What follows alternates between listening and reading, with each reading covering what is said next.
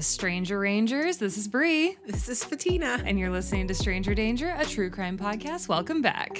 I love that. Did you like that one? Hey!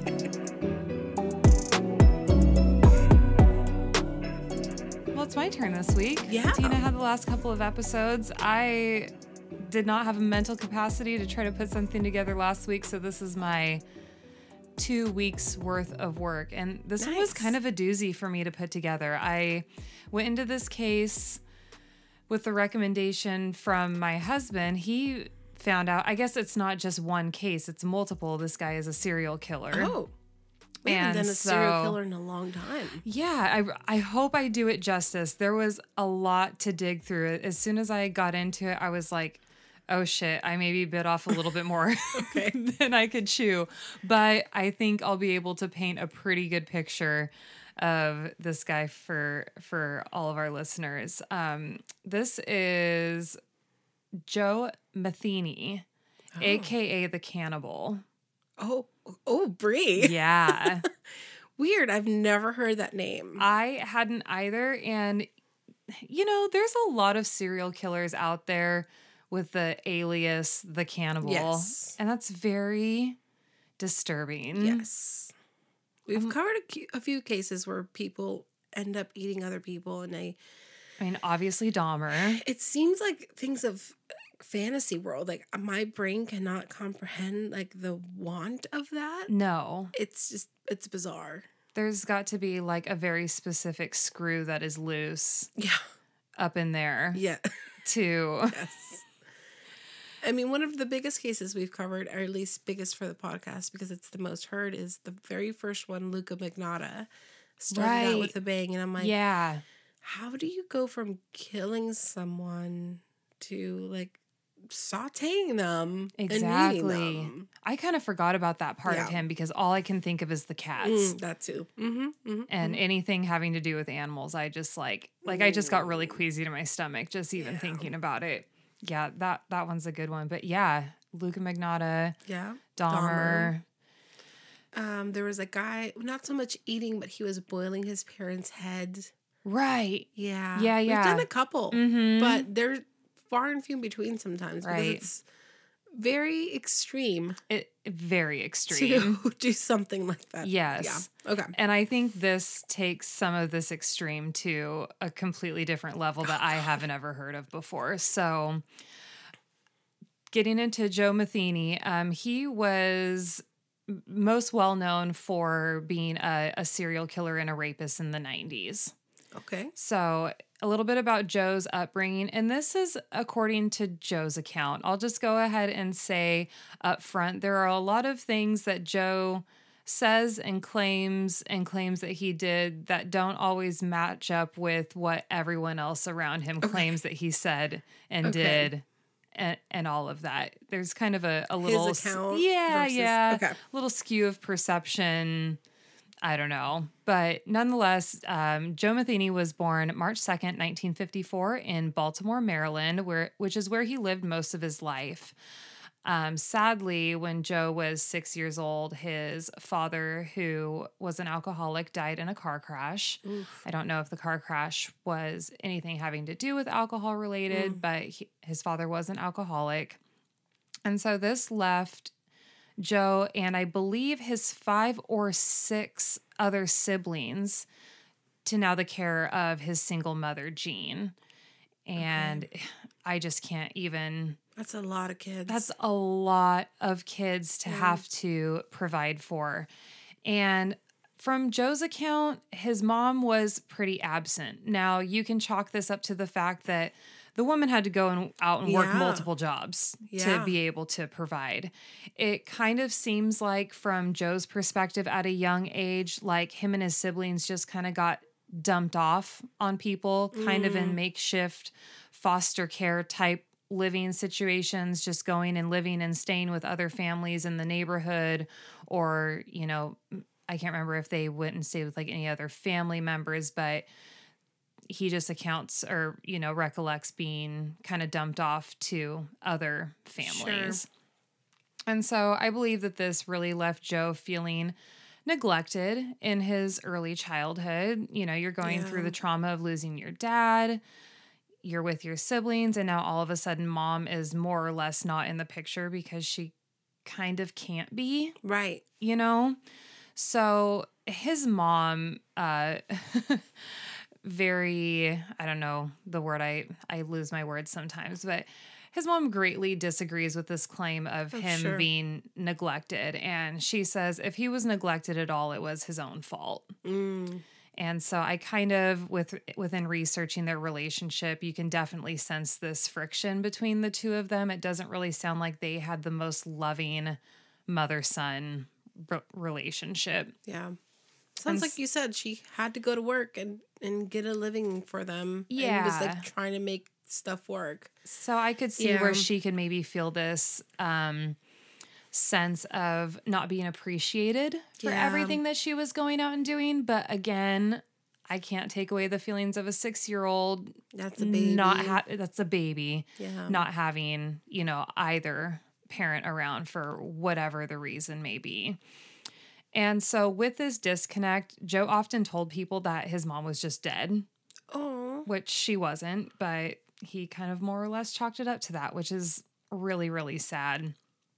And as Joe got older, he turned out to be a pretty large fella.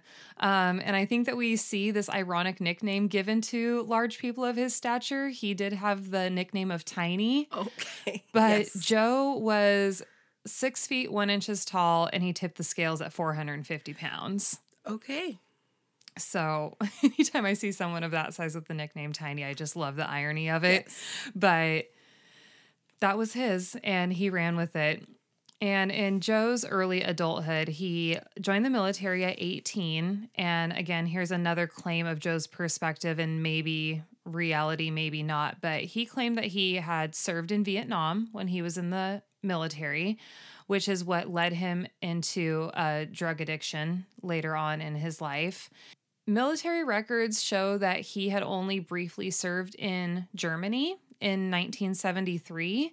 So I don't know where he thought that he served in Vietnam. I'm so terrible at remembering history, dates. Oh, me too. So I can tell you because I had to look up the Vietnam War because I am not a history buff. The Vietnam War ran from 1955 until 1975. So there's possible 2 years where he could have been there. Right. But there's no record of him being there. Correct. Gotcha. Only record of him ever briefly serving in Germany.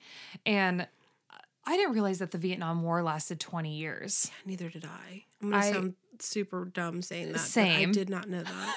I'm glad I'm not the only one because I was No. like, I actually need to look this up because I don't know when the dates of the Vietnam War Listen, were. our public school system did us wrong. Yeah. Okay? That's who we're going to blame it on. Yes. Yes. So nonetheless, he served in the military regardless of where he served. He served. Thank you for your service, I suppose.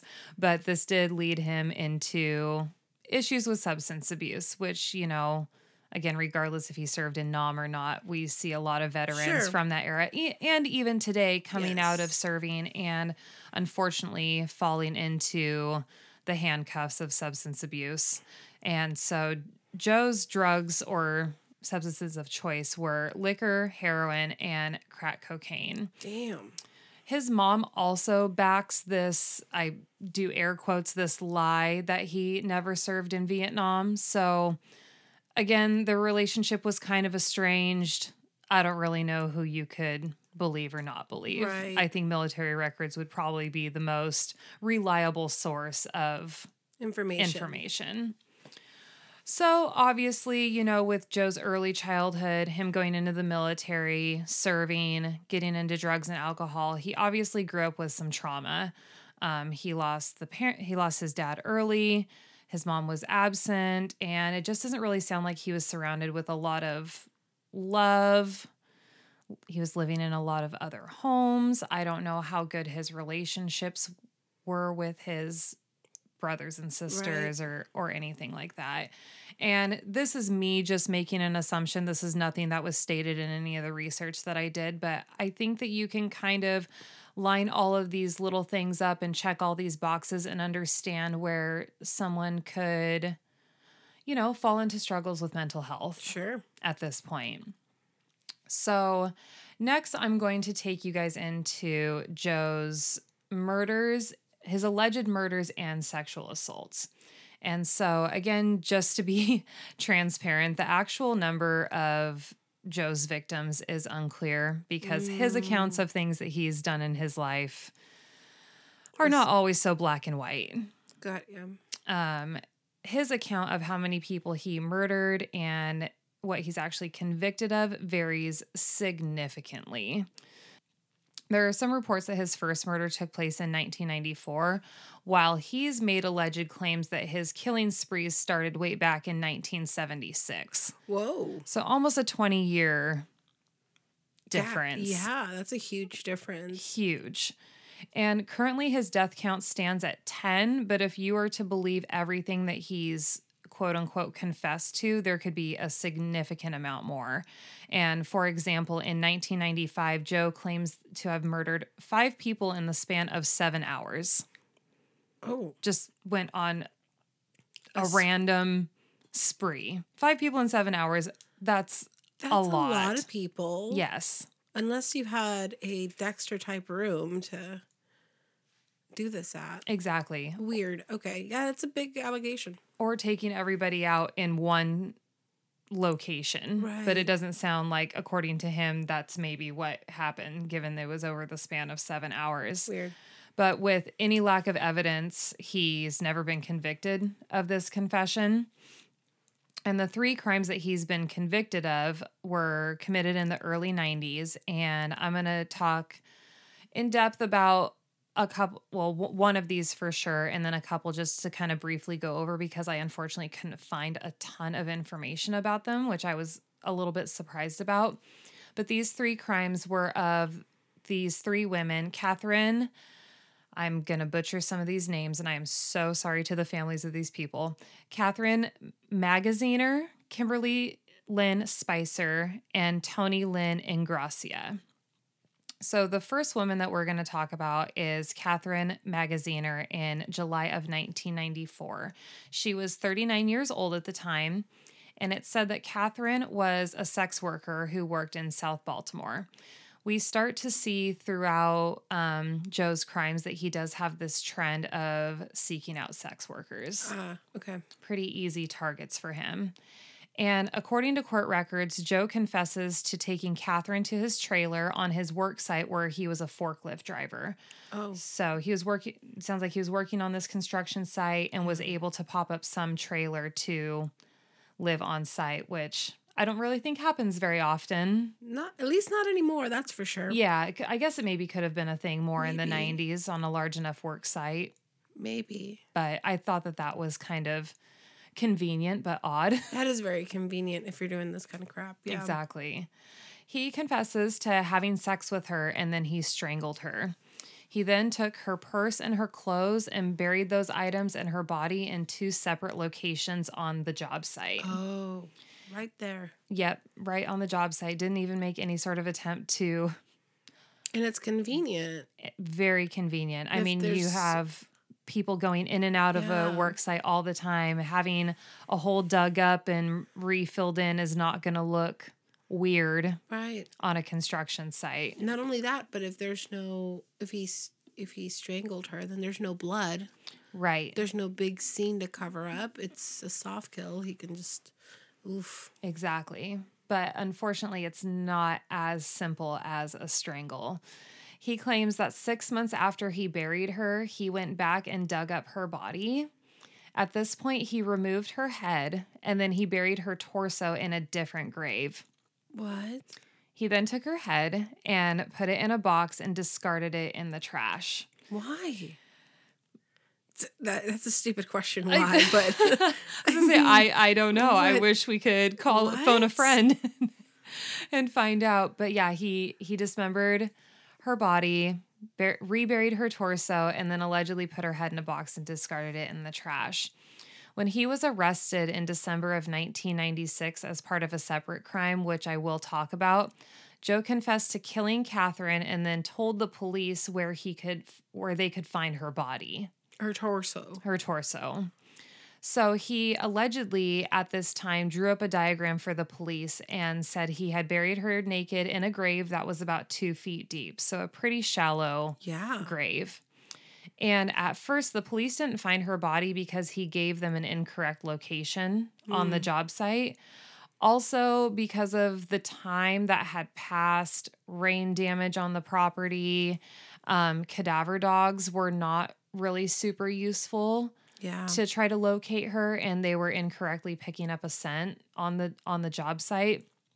And so they went back to Joe about this, and he pointed out a location just really only 10 feet away from where he had originally pointed them to. And he also points out another location to them that would contain her clothes and her purse. They were able to recover the skeletal remains of Catherine, but were never able to recover her purse or her clothing. But they did find her body. And then I kind of came across like a little bit of confusing information because it doesn't completely add up for me.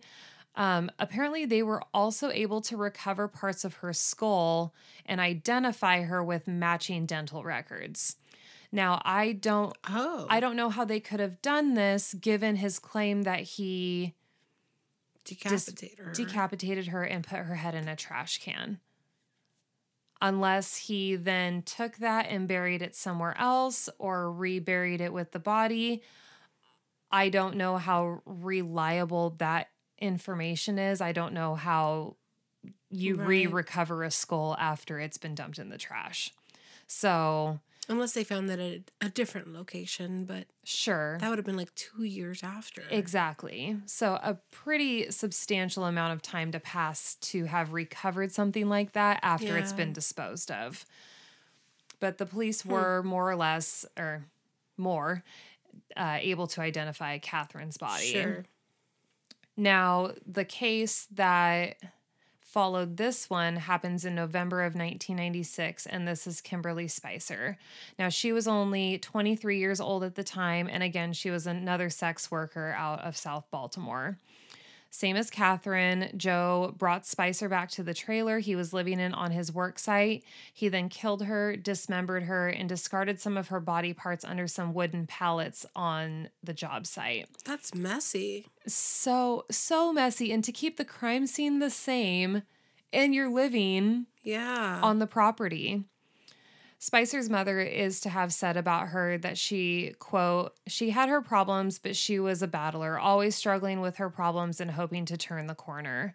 So I really think that he was just seeking out these really young, vulnerable sex workers, probably enticing them with drugs and, either that or their like services. A place to stay or whatever. Like, I'm going to help you. Yeah, that's so... And I can imagine also just given the time of year for Kimberly's specifically, in November in Baltimore, I'm sure it was freezing. Yeah. So any chance to get indoors somewhere, even for an hour, you're going to jump on that opportunity. Sure. So the third woman here, Toni Lynn Ingracia, she was 28 years old, and I was able to find the least amount of information about this young lady. So again, another young sex worker. He was indicted for her murder, but the charges were later dropped for lack of evidence. And that's unfortunately all I could really find on Toni. Dang. I tried looking up a bunch of different things to find more specifics about what supposedly had happened to her.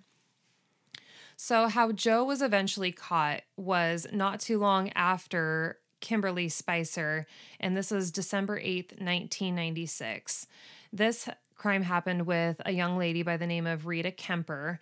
It's unclear if she was a sex worker or not. According to prosecutors, he had taken her back to his infamous trailer where they allegedly did some drugs together.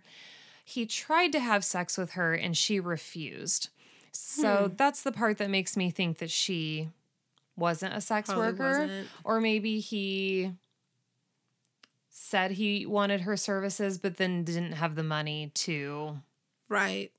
pay for Or such just services. offered drugs and wanted that on top of that. Exactly. Yeah, right. So, nonetheless, she refused to have sex with him, and then she ran out of his trailer and he chased her down.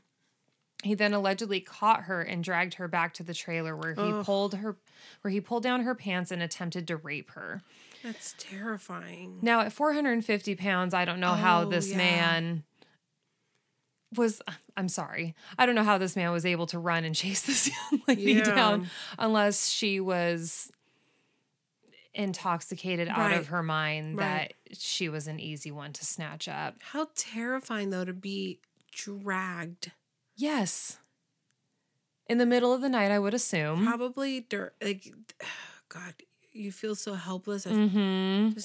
Just to imagine in my head, I'm thinking like she's probably grasping at everything she could, trying to hold herself, and probably screaming for help. Oof. Nobody in sight. That's nobody rough. To be found. Yeah, absolutely terrifying. Now, during this, she claims that he said to her, quote, "I'm going to kill you and bury you in the woods with the other girls." Oh. Now, I couldn't find any information to back him saying that of any victims of his that he had actually gone and buried out in the woods. In the woods, that's right. Sounds to me like maybe a little bit of an empty threat, or maybe he did commit something like that in his lifetime and we just don't know about it. But miraculously, Rita managed to break free again and escape through a window, and she fled to local police officers who were her knights in shining blue armor. Yeah. One source said that he wasn't arrested until December 15th, which would have been like a whole week later after this. I don't know why it would have taken them a week to track him down, because another source says that he was arrested pretty immediately and he didn't even bother trying to put up a fight or run from the police at all. So at most, he was arrested a week after this pretty much kidnapping of Rita. An attempted rape. Yeah. Yeah, exactly. And this is when Joe just starts getting really, really chatty with law enforcement and starts confessing to all of these crimes that he's claiming to have committed. So to talk a little bit more about those said crimes, either these are all complete bullshit or there was just flat out never enough or any evidence to prosecute him. Yeah. Any further claims.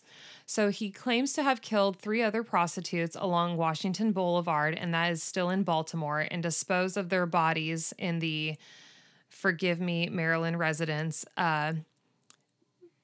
Patapsco, Patpsco, Patapsco River. According to a local newspaper, the Baltimore Sun, they reported in 1997 that, quote, "It is unclear how truthful these claims were.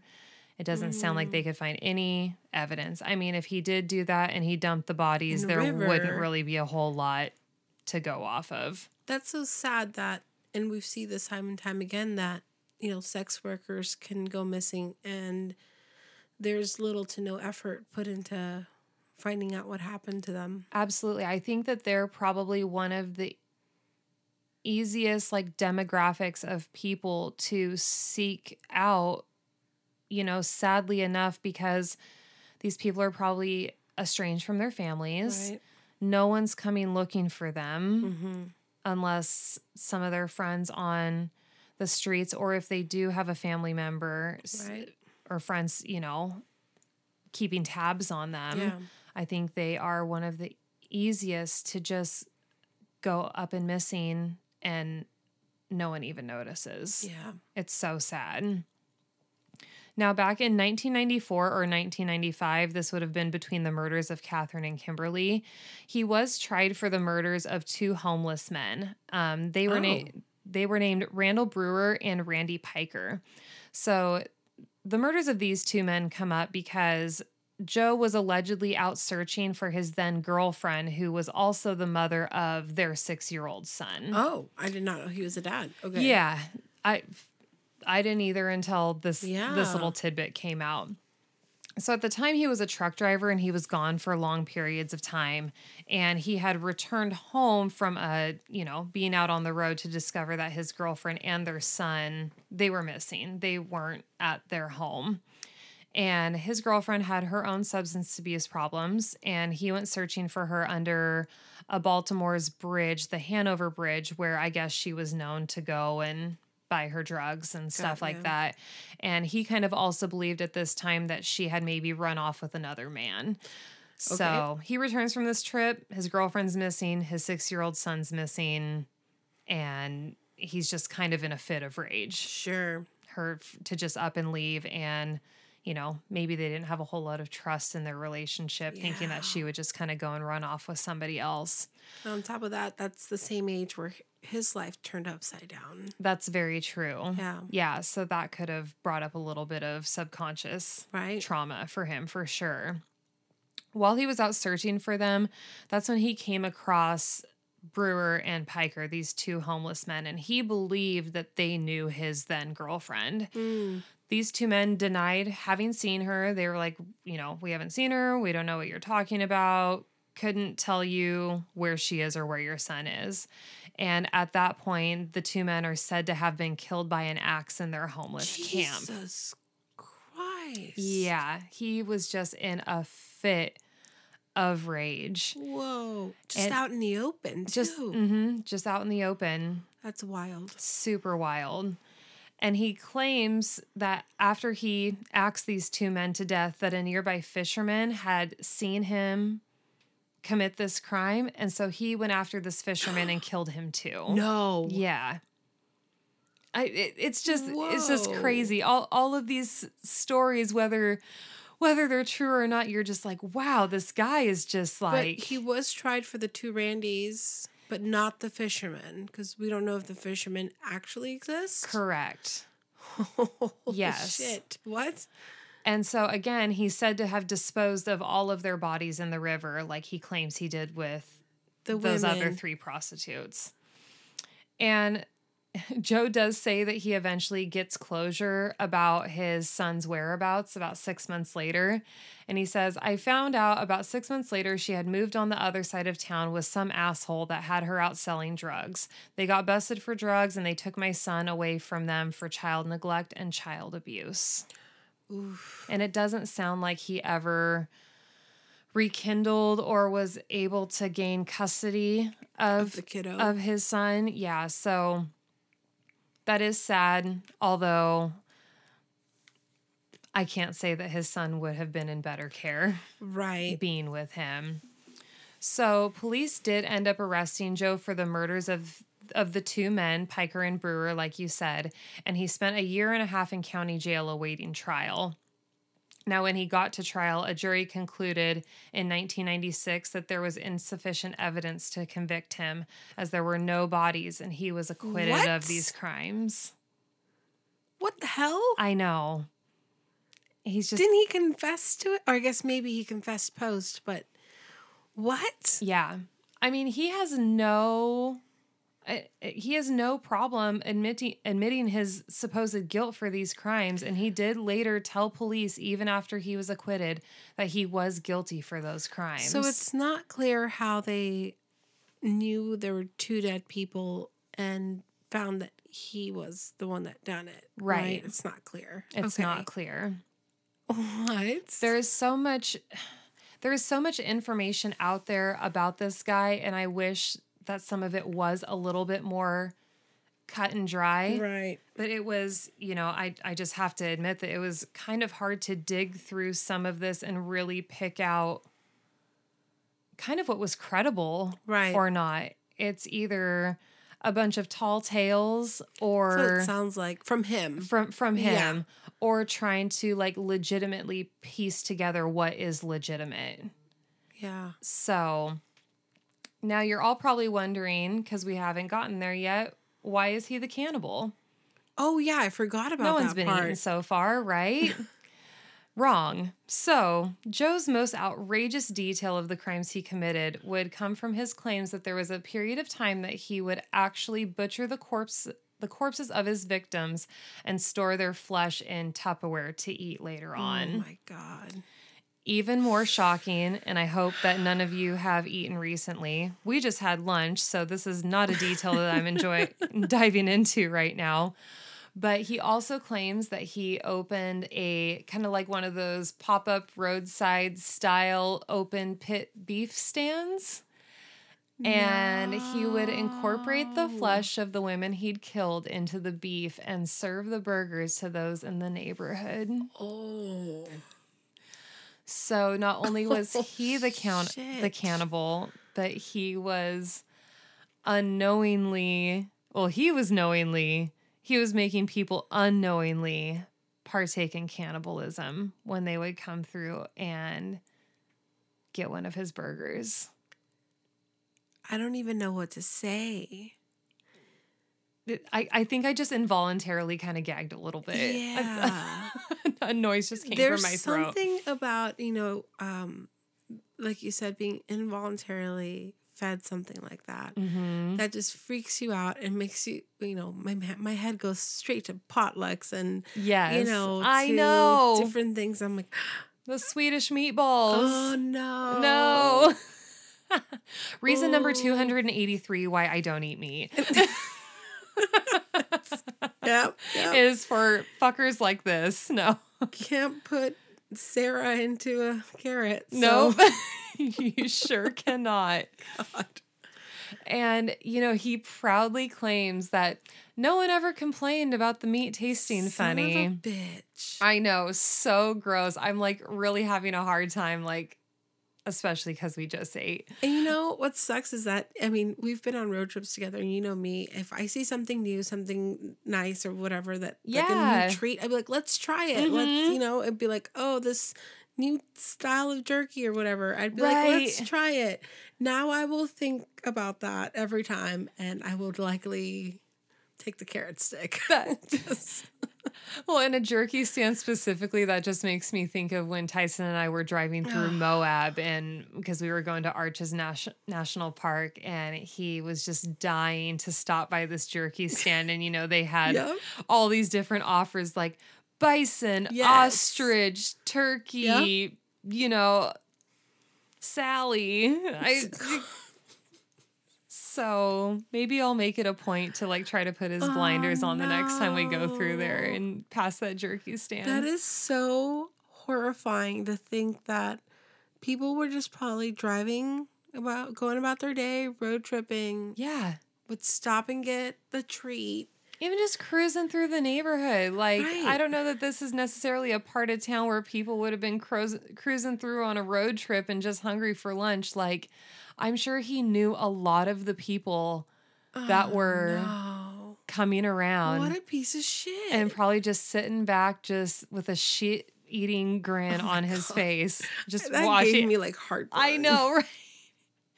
And so this is the detail that really drew me into even wanting to research him, because this is the part that Tyson was like, oh my gosh, this guy totally fed his victims at a hamburger stand, a pop-up hamburger stand. I was like, perfect. I'm going to research that. So thanks, babe. That is so gross. And he does go on to say that, quote, just brace yourself. Human flesh tasted like pork, so when you mix it, no one can tell the difference. So the next time you're riding down the road and you happen to see an open pit beef stand that you've never seen before, make sure you think about this story before you take a bite of that sandwich.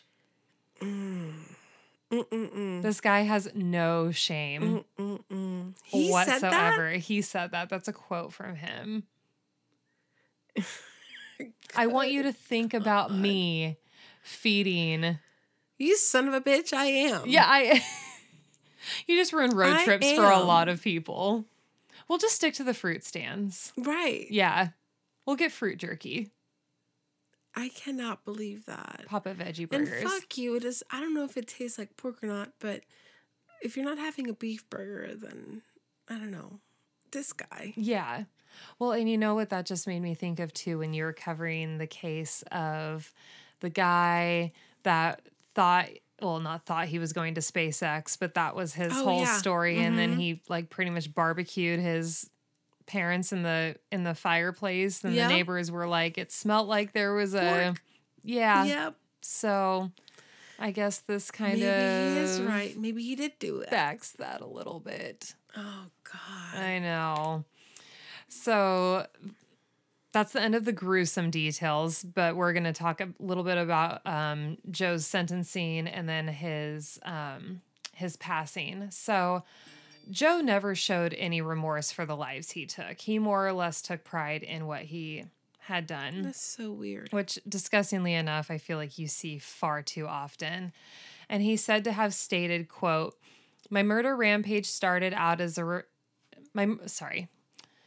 he said to have stated, quote, "My murder rampage started out as revenge, but ended up as a passion for the taste of blood and the overwhelming sense of power one gets for taking the life of another." And then at his trial, he also said, "The words 'I'm sorry' will never come out, for they would be a lie. I am more than willing to give up my life for what I have done, to have God judge me and send me to hell for eternity. I just enjoyed it."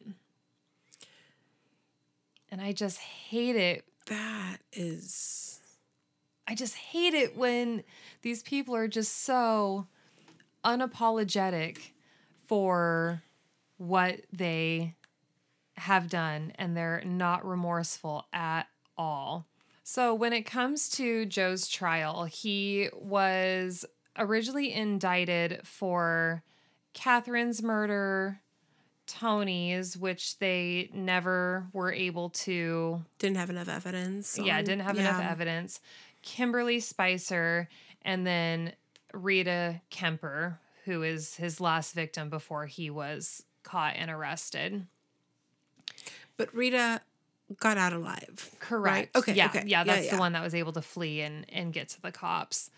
And so he was originally given the death sentence for Catherine and 50 years for the kidnapping and sexual assault of Rita Kemper. Damn, okay, good. Yeah, 50 years is a good solid chunk of time. And I don't know if that number would have stood as high on its own, or given the fact that he was looking at such, heinous and multiple crimes that they were like really giving it to him heavy. Yeah, just went with to the years. Max. Exactly. Yeah.